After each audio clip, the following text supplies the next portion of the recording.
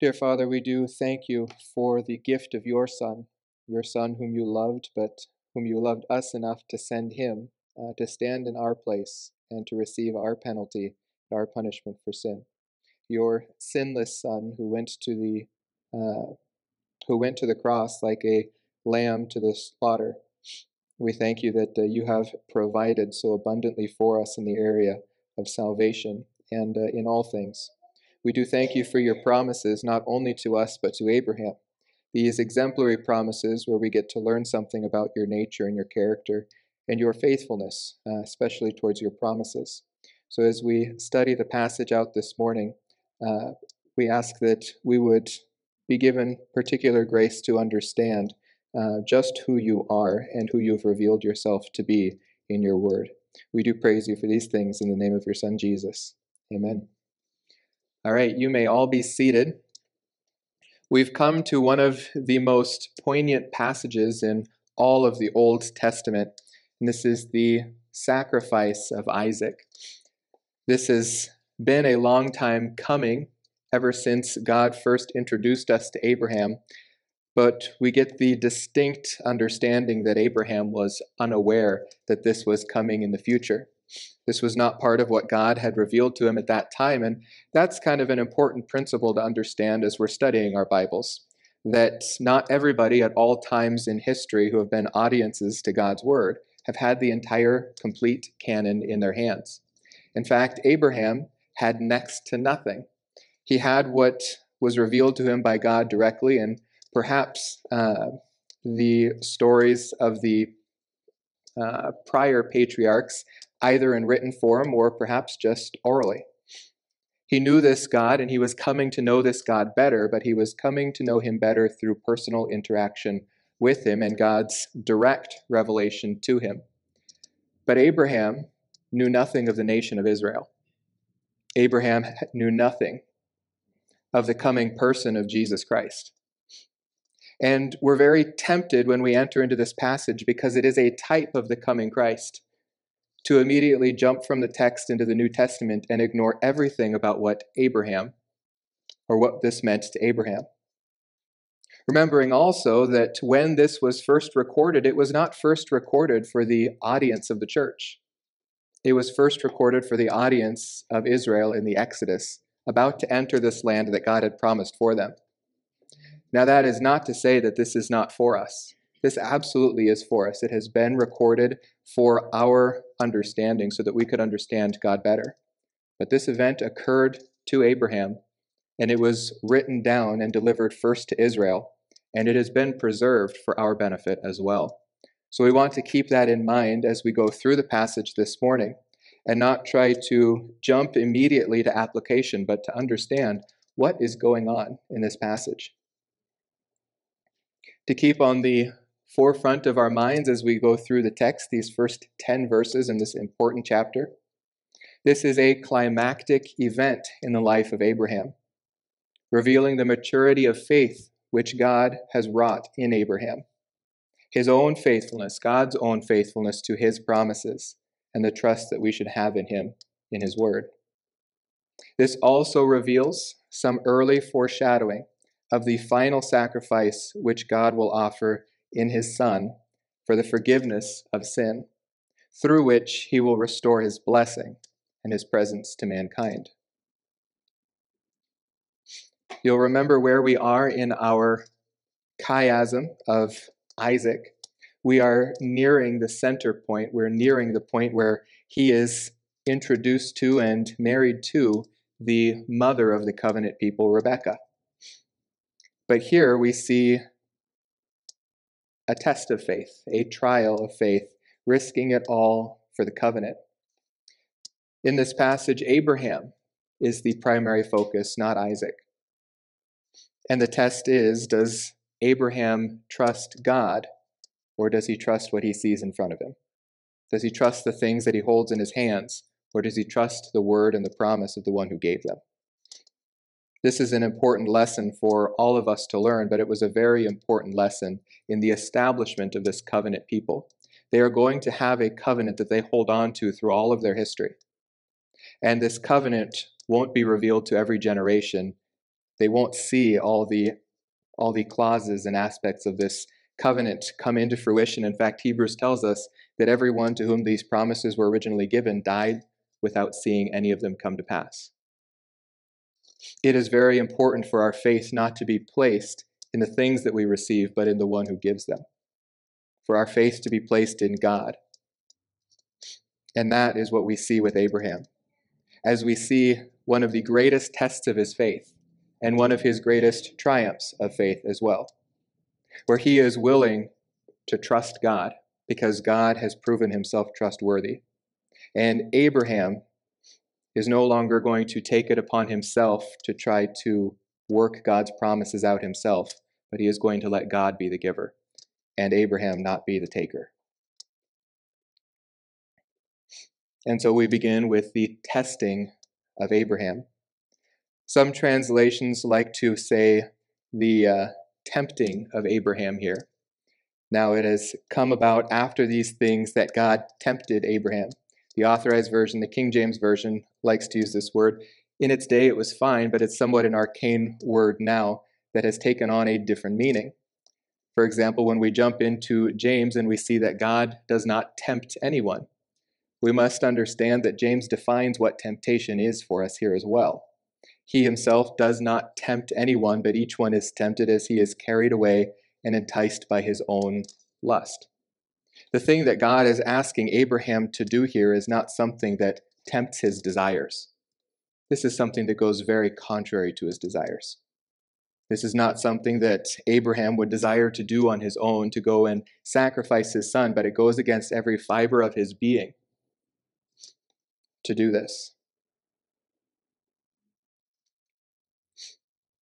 This is a test in a very similar way to the very first time we see God and Abraham interacting, where the Lord said to Abraham, "Go forth from your country and from your relatives and from your father's house to the land which I will show you, and so you shall be a blessing."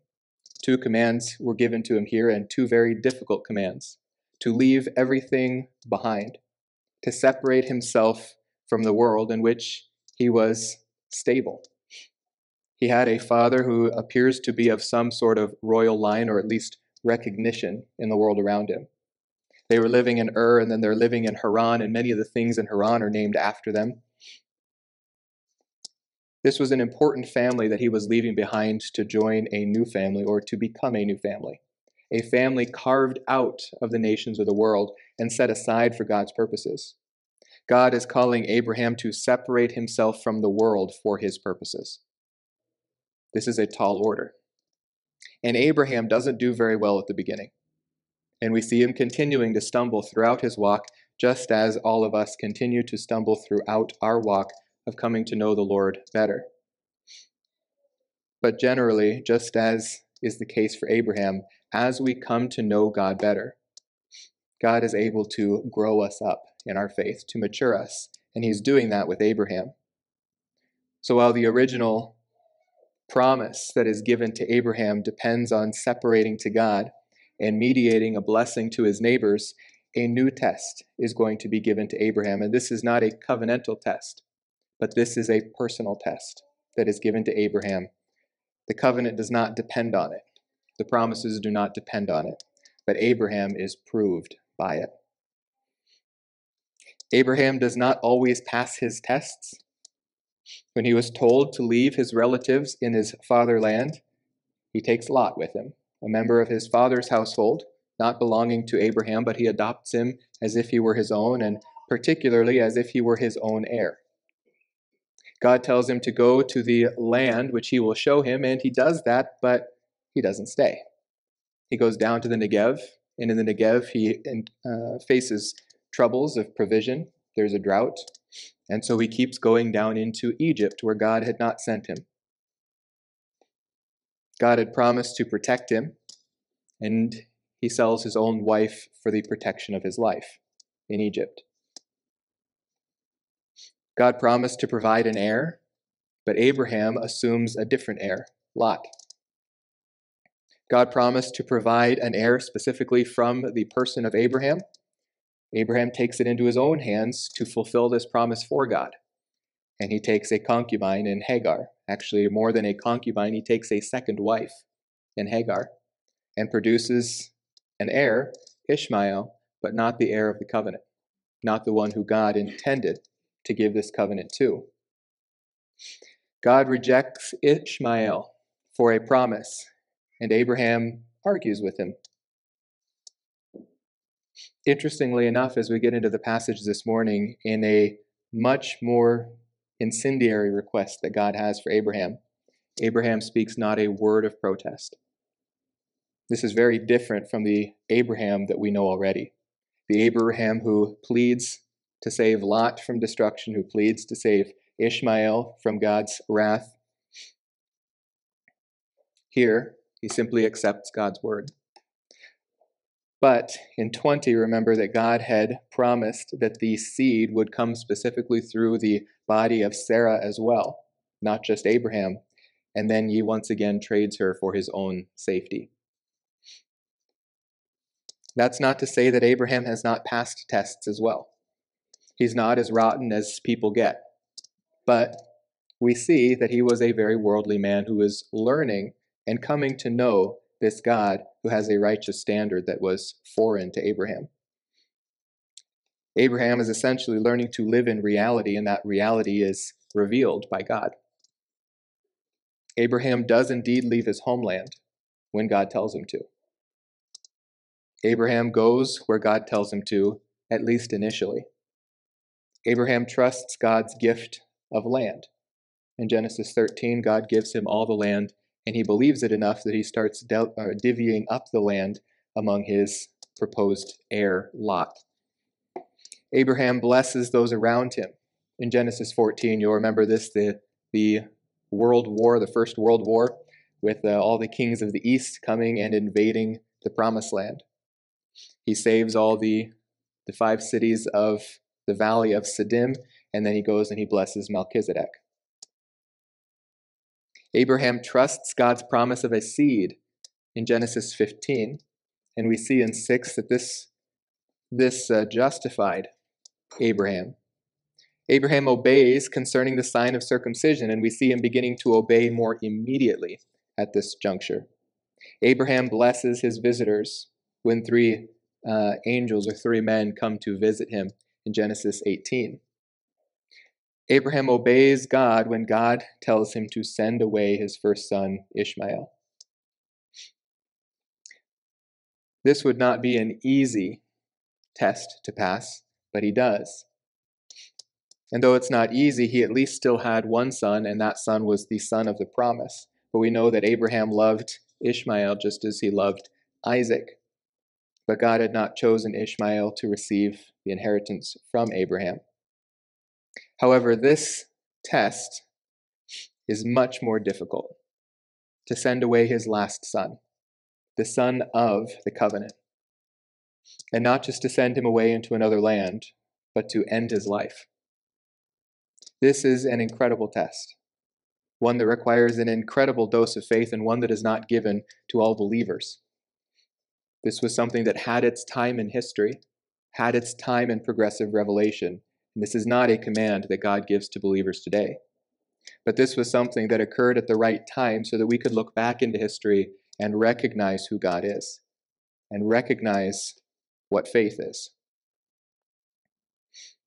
In the end of verse 1, it says, as God came and tested Abraham, that God said to him, Abraham, and Abraham said, here I am. Abraham stands there ready to do what God says, just as Isaiah, in Isaiah chapter 6, God says, who will go? And Isaiah says, here I am, Lord, send me. This is the proper response of a prophet, and we know from Genesis 20 that Abraham is indeed a prophet. And in fact, we'll see him doing what many prophets will be called to do in the future, acting out something that God does, so that he can understand it more tangibly, so that we can see it and understand it more tangibly. But this is ultimately not something that Abraham will fulfill, but that Abraham will prophesy in action. Notice as well, and remember that Abraham did not have the complete canon. Abraham did not even have what Israel in the Exodus had, this statement prefacing the entire event that this is a test. That this is a test means there's passing and failing, that God is going to be evaluating him on some basis. Here, Abraham has merely the command from God, go and do this thing, and the opportunity or the option to choose to do it by his own volition or to refuse. God's command is weighty. God says, take now your son, your only son, whom you love, Isaac, and go to the land of Moriah, and offer him there as a burnt offering on one of the mountains of which I will tell you.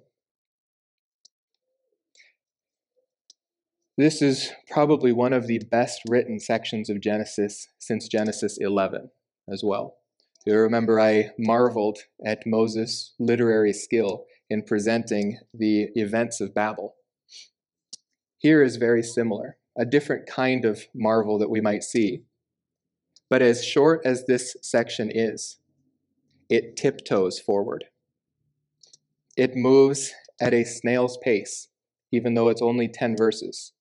And in each word, the knife is plunged deeper and turned sharper. God says, take your son. He's told Abraham before to do something with his son, and it wasn't so pretty. It was sending him away into the wilderness, giving him away to his mother. Now God says to him, take your son.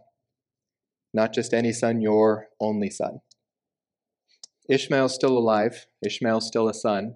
This is not only in the sense of only having been born, but the only son, a unique son, the son of the covenant. Take that unique son.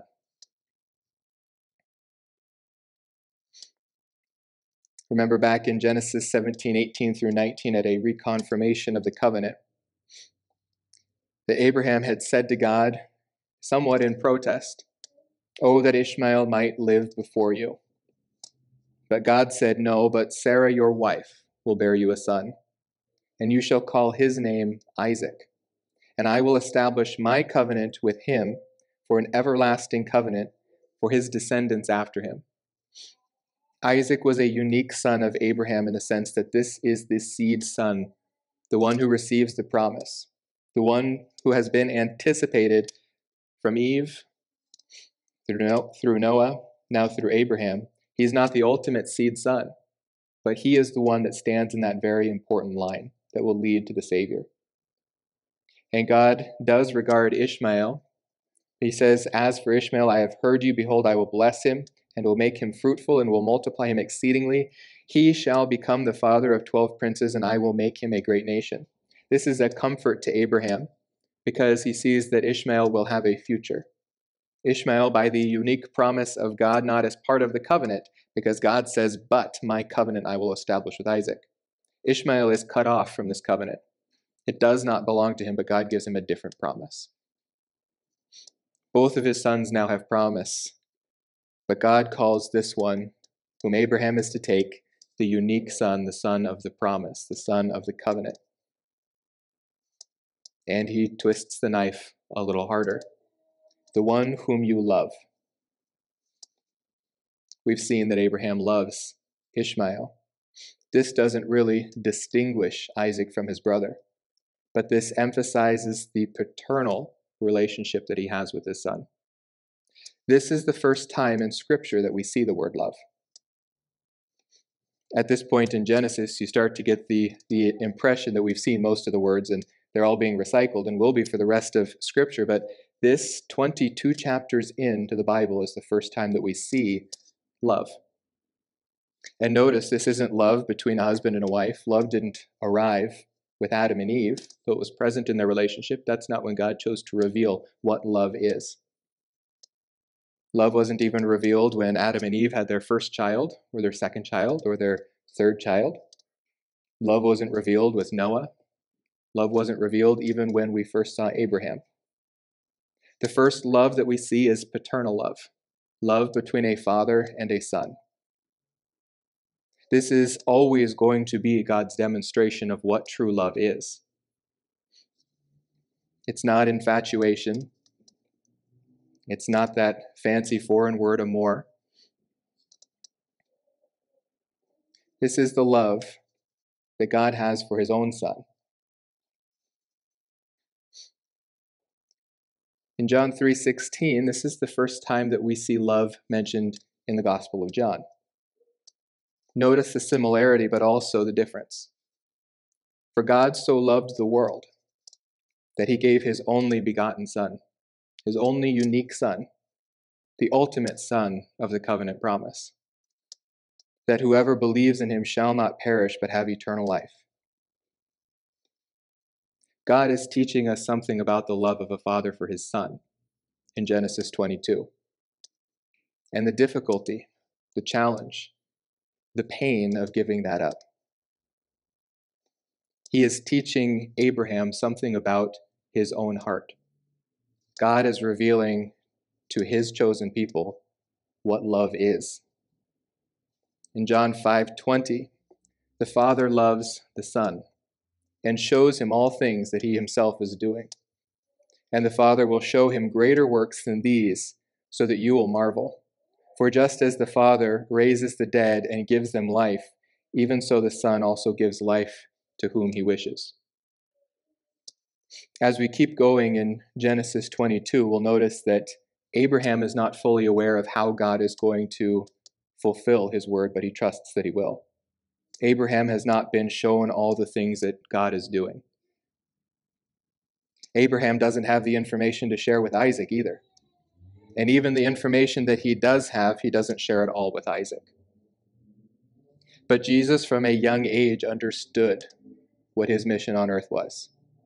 God revealed this to him, and he understood that his role, his position, was to be crushed on our behalf, that God would put on him the weight of the sin of the world. Because the Father loves the Son, and he shows him all the things that he himself is doing. Usually when we're trying to find a passage on love, we call 1 Corinthians 13 the greatest passage on love, and I vehemently disagree. 1 John 4:7-10 is the greatest passage on love in all of Scripture. John calls his audience beloved, the objects of love. Let us love one another, for love is from God. God is the source of love. Love cannot be manifest apart from him because he is the definition of what it is. He is the source of love. Everyone who loves is born of God. One requirement to be able to love the way that God loves is that you be of his family, having been born again. Not only that, but he's matured in God as well. He's not just crossed from death to life, but he's come to see that life face to face, and he understands it and he knows it. This is why we see love occurring at the end of the record with Abraham and not the beginning. Because as God is demonstrating Abraham's maturity, he is revealing something that requires maturity, requires an intimate knowledge of who God is, to see that the love of God is not like the love of the world. It is completely different. The one who does not love does not know God. Does not say that the one who does not love God is not born of God. John is very careful about his words here. Christians can be very unloving, and it demonstrates immaturity, not lack of salvation. But God himself is love. God is revealing himself to Abraham by demonstrating love to him. By this, the love of God was manifested among us, that God has sent his only begotten Son, his only unique Son, into the world, so that we might live through him. In this is love, not that we loved God, but that he loved us and sent his Son to be the propitiation for our sins, to stand in our place as a substitute, to absorb the righteous wrath of God so that we do not have to. A weight that we could not bear, he put on his shoulders. God is reminding Abraham just how much he loves his Son, so that we, generations later, might look at this passage and realize how much God loved his Son, and how much then he loved us in his willingness to sacrifice his Son, seeing here how much Abraham loved God in his willingness to sacrifice his own Son. 1 John 4 continues on, and it will talk about the mutual love of God, where we love God and God loves us, and this is our fellowship with him. Abraham is enjoying fellowship with God here. And to make it as specific as possible, he ends this climax with Isaac. Now remember, Isaac's name means laughter. I don't think this command is going to bring that same laughter that Isaac brought initially. Isaac came into the world with laughter, and God is now asking Abraham to take him out of this world. He's also commanding him not to do this in Beersheba, but to go to another land. This almost perfectly parallels the original promise and command that God had given to Abraham. He tells him, take now, and he tells him what to take with him. And then he says, go to the land, and it's a land that he is going to tell him about, that he is going to reveal to him. As Abraham sets off, he does not know initially where he's going. God calls it the land of Moriah. As we'll come to see, that's not very clear. There's not a specific hill named Moriah that he knew of, but a hill that became named Moriah because God revealed that hill to him. This phrase in the Hebrew, lech halak, is only found one other time in all of Scripture. And that's in Genesis 12:1. Specifically the command not just to go, but to get yourself. Get yourself from your country. Here he says, get yourself to the land of Moriah. Moriah, it's debated what exactly it means. Some foreign translations, the Samaritan Pentateuch, for example, has translated this as the Amorites. They say to the land of the Amorites. But the early rabbis disagree strongly on this and say that that's not what this is saying. In fact, it probably comes from the word myrrh, the incense offering, the incense of worship. Get yourself to the land of worship. We'll notice that as Abraham arrives there, he tells his servants that he and his son are going to worship. And then they'll return. This also comes from the word, or may have to do with the word for reveal. God is going to reveal something there. In fact, you see that I-A-H at the end of this Yah, that's the name of God. That God is going to reveal something there. And the Hebrew rabbis prefer the etymology of teach, that God is going to teach something there. Either one of these interpretations would be fine. I'm not sure which one is right, and it seems to me that nobody's sure of which one is right. But this is a place of worship, a place where God reveals himself to Abraham.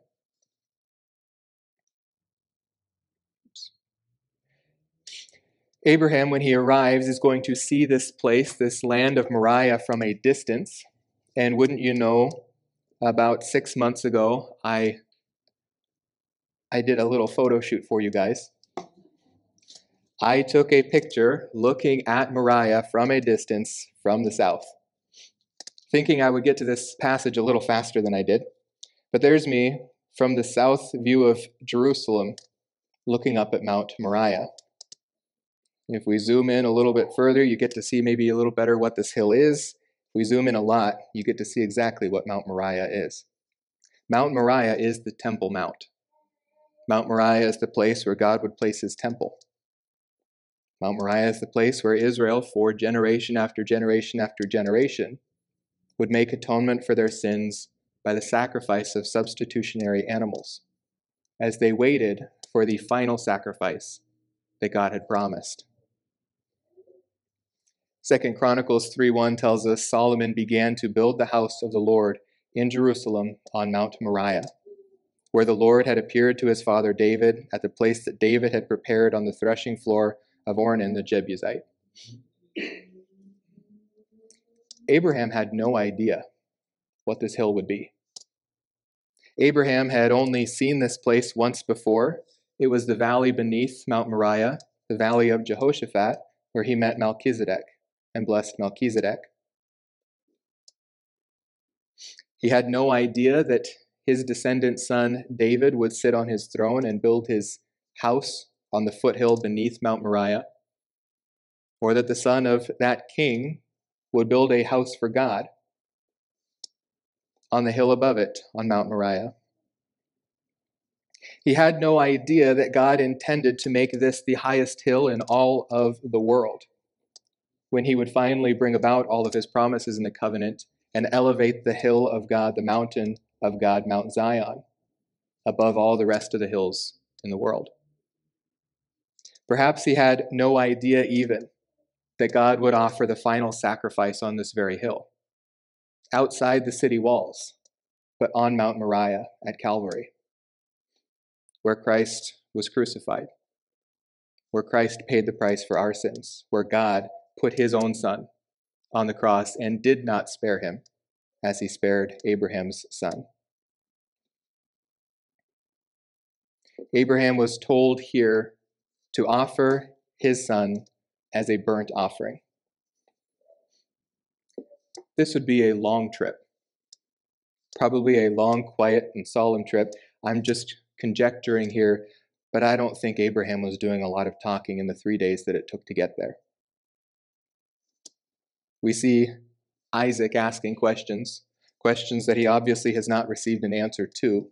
Abraham has not offered Isaac a reason why they're going. Yes, this is the quietude of faith, but at the same time, we see the pain.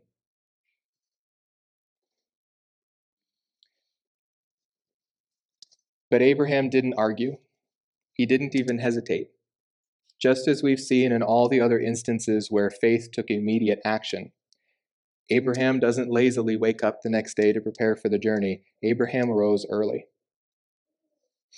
Remember Abimelech, when he was threatened with death if he did not return Abraham's wife Sarah to him, rose early in the morning and told his generals, and then he went and spoke to Abraham.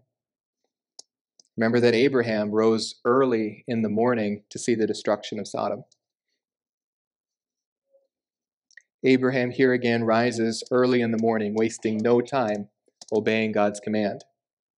And just as Noah, if you remember back to Noah, where we see all of these actions that Noah's doing, it's just verb after verb after verb after verb, but he speaks not one word. Until finally we just see a subtle summary of Noah. He did all the things that God told him to do. Here we see Abraham rising early, saddling his donkey, taking 2 of his young men with him, and Isaac his son, and he split wood for the burnt offering, and arose and went to the place which God had told him. Remember, I said this is very carefully written. Moses, despite having written some of the longest books in the Bible, is an expert at micro narrative. He is able to make you take your time reading, and here he does that by stacking these verbs one after another, and you get the sense of the monotony of Abraham's morning as they're about to leave, and the quiet work that he's going about doing in quiet obedience to God's command. But he's leaving no T uncrossed, no I undotted. He's preparing all things, so that when he gets there, there's not going to be an option not to do it because he didn't bring the wood and there's no wood there to do it. He's preparing all these things ahead of time so that obedience can be complete. And then on the 3rd day, Abraham raised his eyes and saw the place from a distance. That means that at a certain point in his journey, on the 3rd day, God revealed to Abraham, that's the place. These 3 days of walking, and Abraham has finally arrived at the place where he sees the mountain where he fully expects to have to kill his own son. This was a 50-mile journey from Beersheba all the way up to Jerusalem, or what would one day become Jerusalem, to the valley of the Jebusites. Whether or not they're there at this time, we have no indication. We know that Melchizedek was there at one point. The morning that he was told that this is the place where he will sacrifice his son would have been the morning that they either stayed in Bethlehem or walked through Bethlehem, the place where the final sacrificial lamb will come.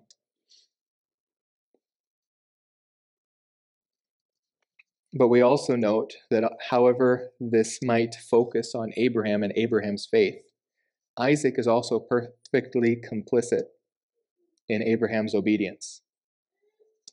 Isaac obeys with him, quietly, thoughtfully.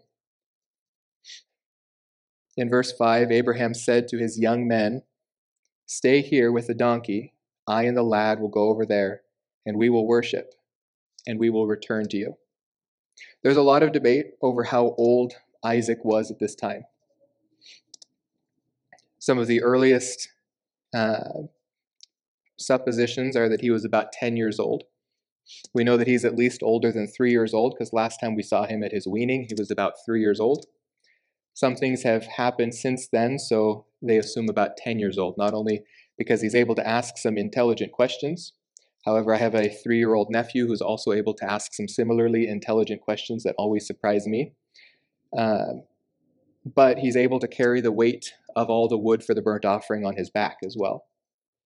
So people would put this at about 10 years old at the earliest, but at the latest, he was 37 years old. This is a pretty wide gap, and we just simply do not know how old he was. What we know about the timeline here is that it came somewhere between the birth of Isaac and the death of his mother. Abraham was 100 years old when his son Isaac was born to him, which means Sarah was 90. And in the next section, we'll see that Sarah lives 127 years. These were the years of the life of Sarah. This does appear to be closer to the death of Sarah based on the narrative clues and all of the passages that say after these things, but one that came before this that said, and many days after this. One that implies a longer period of time than we're used to in the text. Isaac was probably much closer to 37 than he was to 10. Isaac was a young man. Isaac may even have been near the age of Christ when Christ was offered for our sins. What we don't realize in the English text, in any English text that I was able to find, is that the word that God uses for his servants is the exact same word that he uses for his son. He says to his Na'arim, I and the Na'arim will go, or the Na'ar will go to the land over there. This also has something to do with the humility of Isaac, I think. That he's not distinguished or set above these servants in this passage. He's placed in the same level by the name chosen for him here as a servant. Just as, once again, Christ will take on the form of a bondservant in order to be obedient even to the point of death, even death on a cross. But Abraham says something else that's very intriguing here. He says, I and the lad will go. First person plural, the we in English. And then he says, we will worship. He expects to do this together in collaboration. And then he says, we will return to you. He tells these servants that came with him that he and his son will go, and he and his son will come back. This does reveal something to us about the faith of Abraham. He so completely trusts the promise of God. And as we'll see in verse 10, he so completely anticipates his own obedience to God. He is determined to obey. Yet he reckons that God will even raise Isaac from the dead in order to satisfy his end of the promise. We don't learn this until the church age. Israel didn't have this explanation in the Old Testament. But under the divine inspiration of God, whoever wrote the book of Hebrews told us what Abraham was thinking. He writes that by faith, Abraham, when he was tested, and that locates us in this passage, offered up Isaac. He who had received the promise was offered up his only begotten son. It was he to whom it was said, in Isaac your descendants shall be called. The author of Hebrews recognizes Abraham's struggle here. This was the one, the only one, through whom God could fulfill his promises because he had narrowed it down, not just through Abraham, not just through Sarah, but through Isaac. He could no less remove himself from the equation than he could remove Isaac. But he considered that God is able to raise people even from the dead, from which he also received him back as a type. Now, this last comment, as a type, gives us permission to see Christ in Isaac. Without it, we are drawing connections where connections may not be drawn. But this draws a direct line back to this passage and says, this is typological. This was something that God revealed early on so that when we see Christ, we would recognize it. Abraham believed without any revelation alluding to the fact, without any demonstration that God is able to raise people from the dead. He's seen God do some amazing things. Technically, he has already brought Isaac from the dead once. Sarah's womb, as Romans 4 will tell us, was dead. God, to bring life through it, had to bring it back to life, to restore functionality where there was none. Isaac is already a miracle child who has been brought by the miracle of God from death to life. At this point, Abraham has no qualm about God's power, God's ability to do this thing. Notice as well, and this is somewhat of an aside or a bird trail here, but the verses that come immediately before this, all these died in faith without receiving the promises, but having seen them and having welcomed them from a distance. The author of Hebrews has Genesis 22 on his mind. And Abraham, at one point in that passage, stood at a distance and looked at the very city which Israel would be given, having confessed that they were strangers and exiles on the earth. For those who say such things make it clear that they are seeking a country of their own. And indeed, if they had been thinking of that country from which they went out, looking back at Genesis 12, drawing these passages together in the New Testament, they would have had an opportunity to return. In other words, if Abraham wanted to go back to Haran where he was a noble, he could have. When he sends his own servant back to collect a wife for Isaac, he sends it to his own people in Haran. He knows where they are. In fact, we'll see at the end of this chapter, chapter 22, that he's even receiving word from them about those who have been born into that line. But as it is, they desire a better country because it's the object of God's promise. That is a heavenly one. The ultimate Jerusalem, the one on this earth, is just a type of the promise of God. The new Jerusalem is the ultimate goal. Therefore, God is not ashamed to be called their God, for he has prepared a city for them. Abraham is standing in the very place where God will reveal the new Jerusalem to them, where God will place his type of the coming new Jerusalem, so that his people, Israel, might learn to serve him in it. What does he do then? Abraham took the wood of the burnt offering and he laid it on Isaac, his son. They're leaving the donkeys behind, they're leaving the servants behind, and Isaac is going to bear his cross to the place where he is sacrificed. Not only this, but Abraham takes the instruments of execution with him. He takes the fire and he takes the knife in his own hand. And then the two of them walk on together. This is repeated here, of course, for emphasis. Isaac is just as complicit in obedience as Abraham is. The focus is Abraham, but Isaac is not protesting either. Once again, we have in here the type, as Hebrews tells us, of God the Father and Christ the Son, just as we saw in making the covenant, when there appeared a smoking oven and a flaming torch which passed between these pieces. When God the Father and Christ the Son walked between the pieces of the covenant and made this covenant together with Abraham and his descendants as the beneficiaries. Here we see the same thing, Father and Son walking together for the sake of the covenant, as a type, so that we might better understand who God is as the Father to the Messiah. Isaiah 53, we clearly understand to be about the Messiah. Isaac, as a type of the Messiah, bears striking resemblance to this passage as well. He was oppressed and he was afflicted, and he did not open his mouth. Like a lamb that is led to slaughter, and like a sheep that is silent before its shearers, so he did not open his mouth. Isaac does speak, but he makes no protest, just as Jesus, as he is going to the cross, speaks, but makes no protest.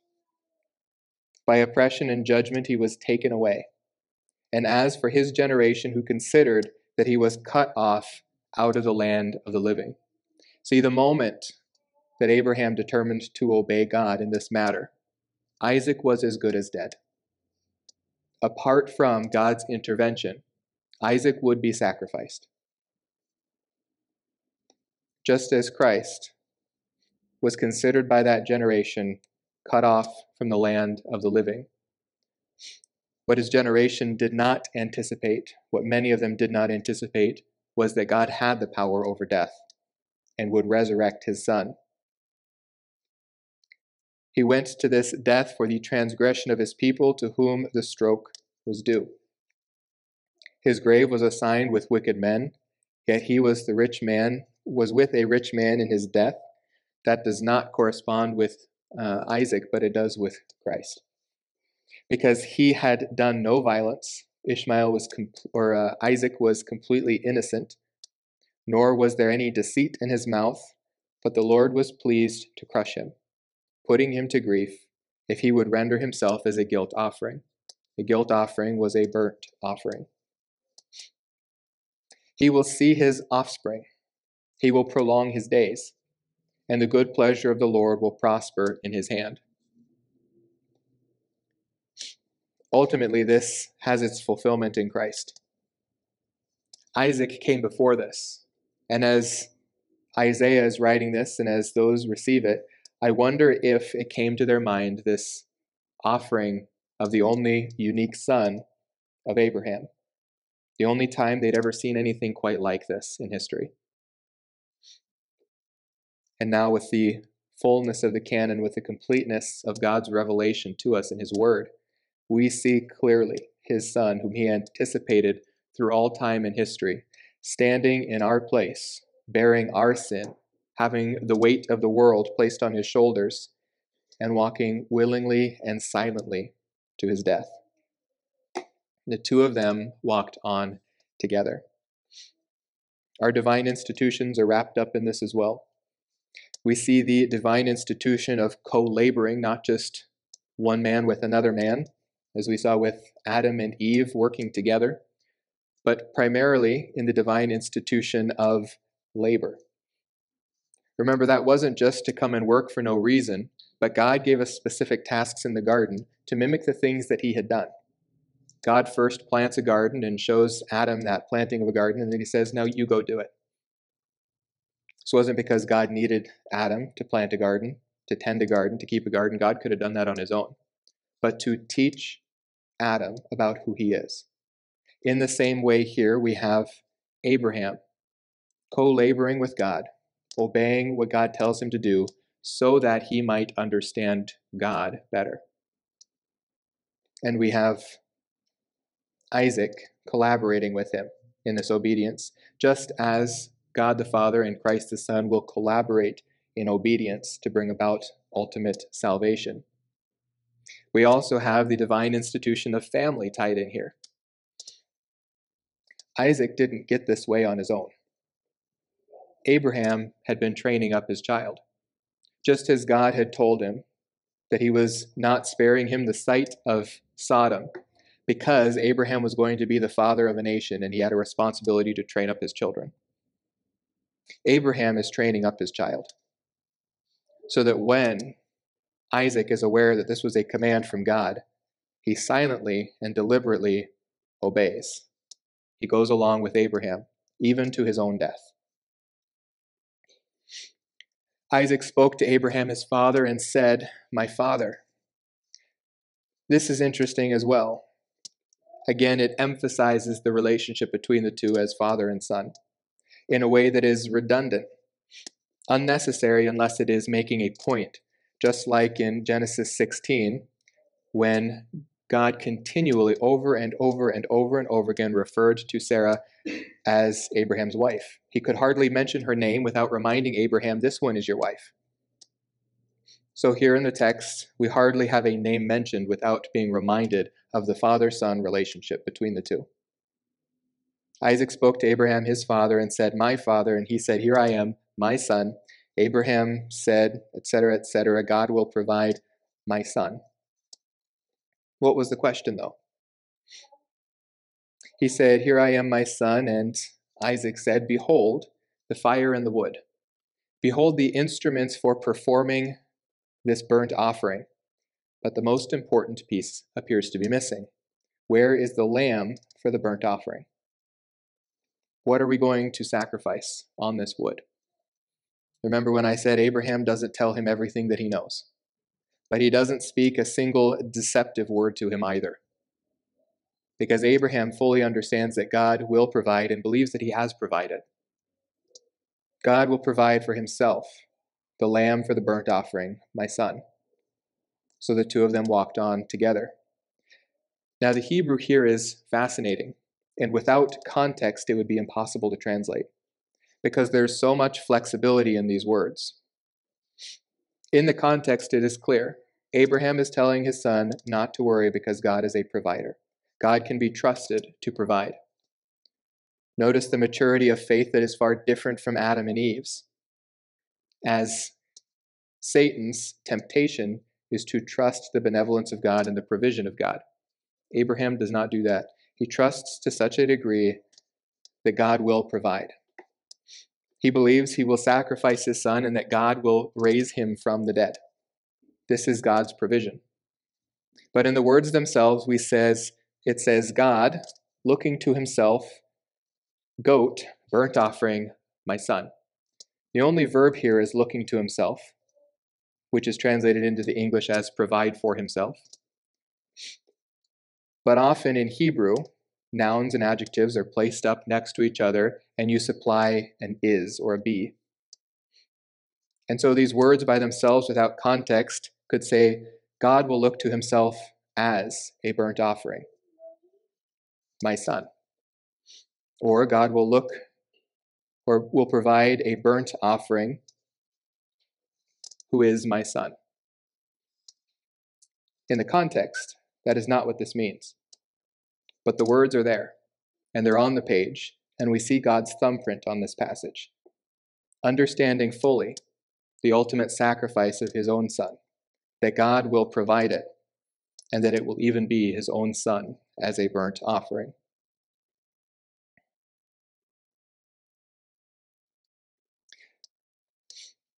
Finally, we see Abraham proven. God lets him get all the way up to the point of raising his hand to strike before he will stop him.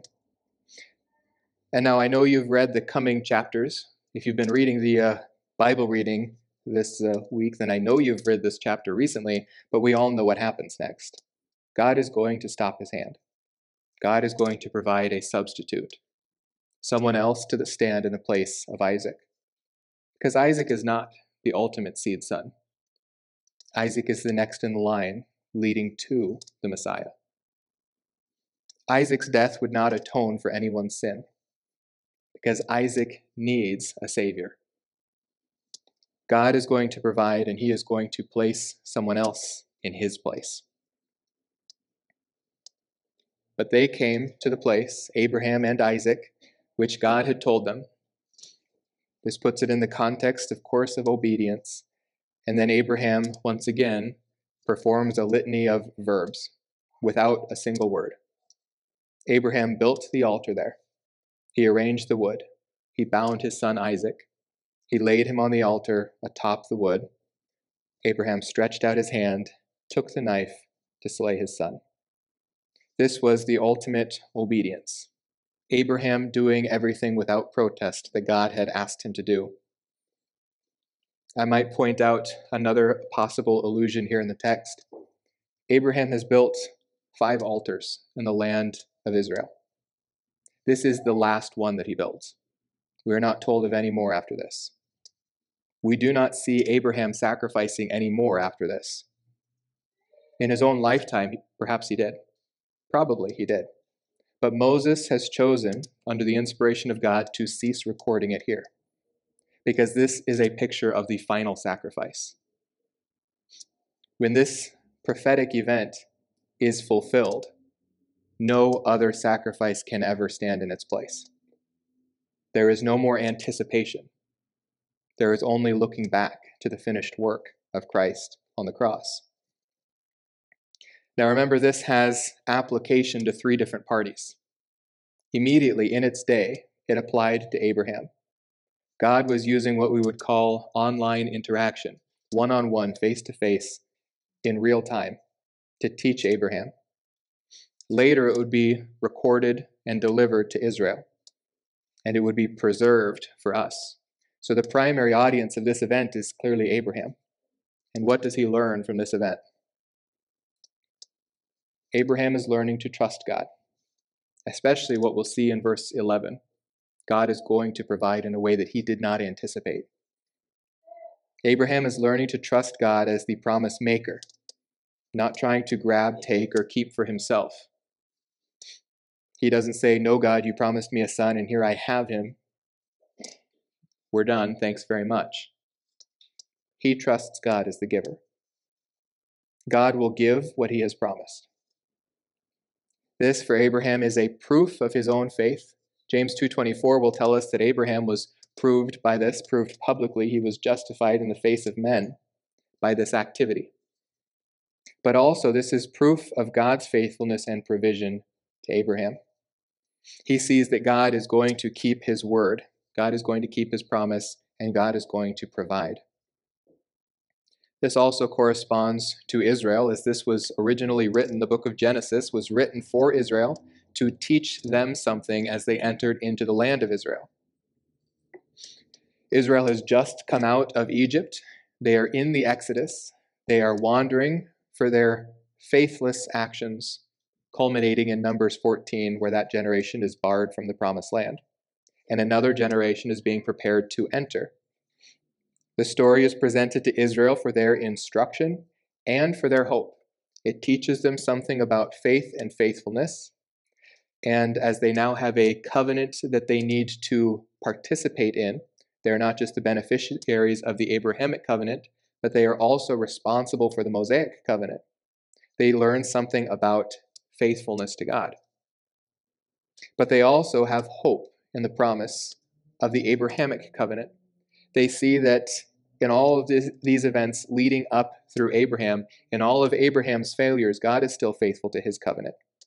God is still the provider, and God will still keep that promise. The God of Abraham, Isaac, and Jacob is their God, who is faithful to his promises. God does provide. And this is a shadow of God's provision of substitutionary sacrifices seen on the heels of the giving of the law of God's provision of atonement in the law. God had just delivered to Israel the law of Moses, if not months before, at least years before. This was a brand new thing for them, the law of Moses. Of course, the law of Moses prohibits human sacrifice. Abraham had no specific revelation. The revelation that Abraham had from God was, "Go and sacrifice your son."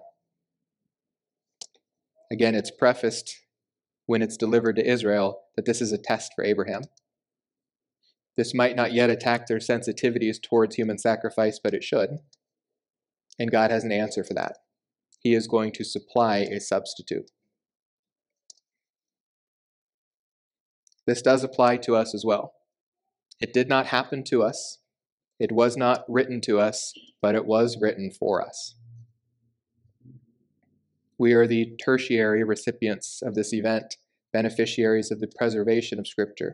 Now in the completed canon, where we get to see that this is a type of the one to come, so that we can know most fully what God had in his mind as he was teaching Abraham and training Israel. Isaac and Abraham serve as a type of the final sacrifice which Christ has provided at Calvary. We see God's provision of a substitute sacrifice here. We see a demonstration of God's love for his Son and an example of his incredible love for his people.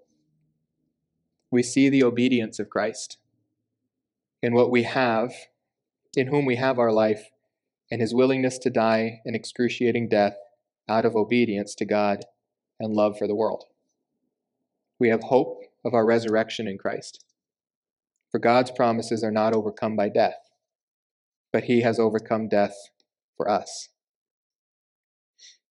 I think Philippians 2, 5-8 is one of the best passages that we can look at after seeing Isaac and Abraham. Having this attitude in yourselves, which was also in Christ Jesus, who, although he existed in the form of God, did not regard equality with God a thing to be grasped, but emptied himself, taking the form of a bondservant, and being made in the likeness of men, being found in appearance as a man, he humbled himself by becoming obedient to the point of death, even death on a cross. So in conclusion this morning, this is a climactic event in the life of Abraham, revealing the maturity of faith which God has wrought in Abraham, his own faithfulness to his promises, and the trust we should have in him. It also reveals some early foreshadowing of the final sacrifice which God will offer in his Son for the forgiveness of sin, through which he will restore his blessing and presence to mankind. Let's pray. Dear Father, we do thank you for your faithfulness. Though we see the faith of Abraham, the patriarch, the one through whom you will bring this blessing of promise, this Messiah, we also see your faithfulness towards him, towards Israel, and towards us in providing that final sacrifice, your Son, Jesus Christ. We do praise you for this salvation, this so great salvation. In the name of your Son, Jesus. Amen.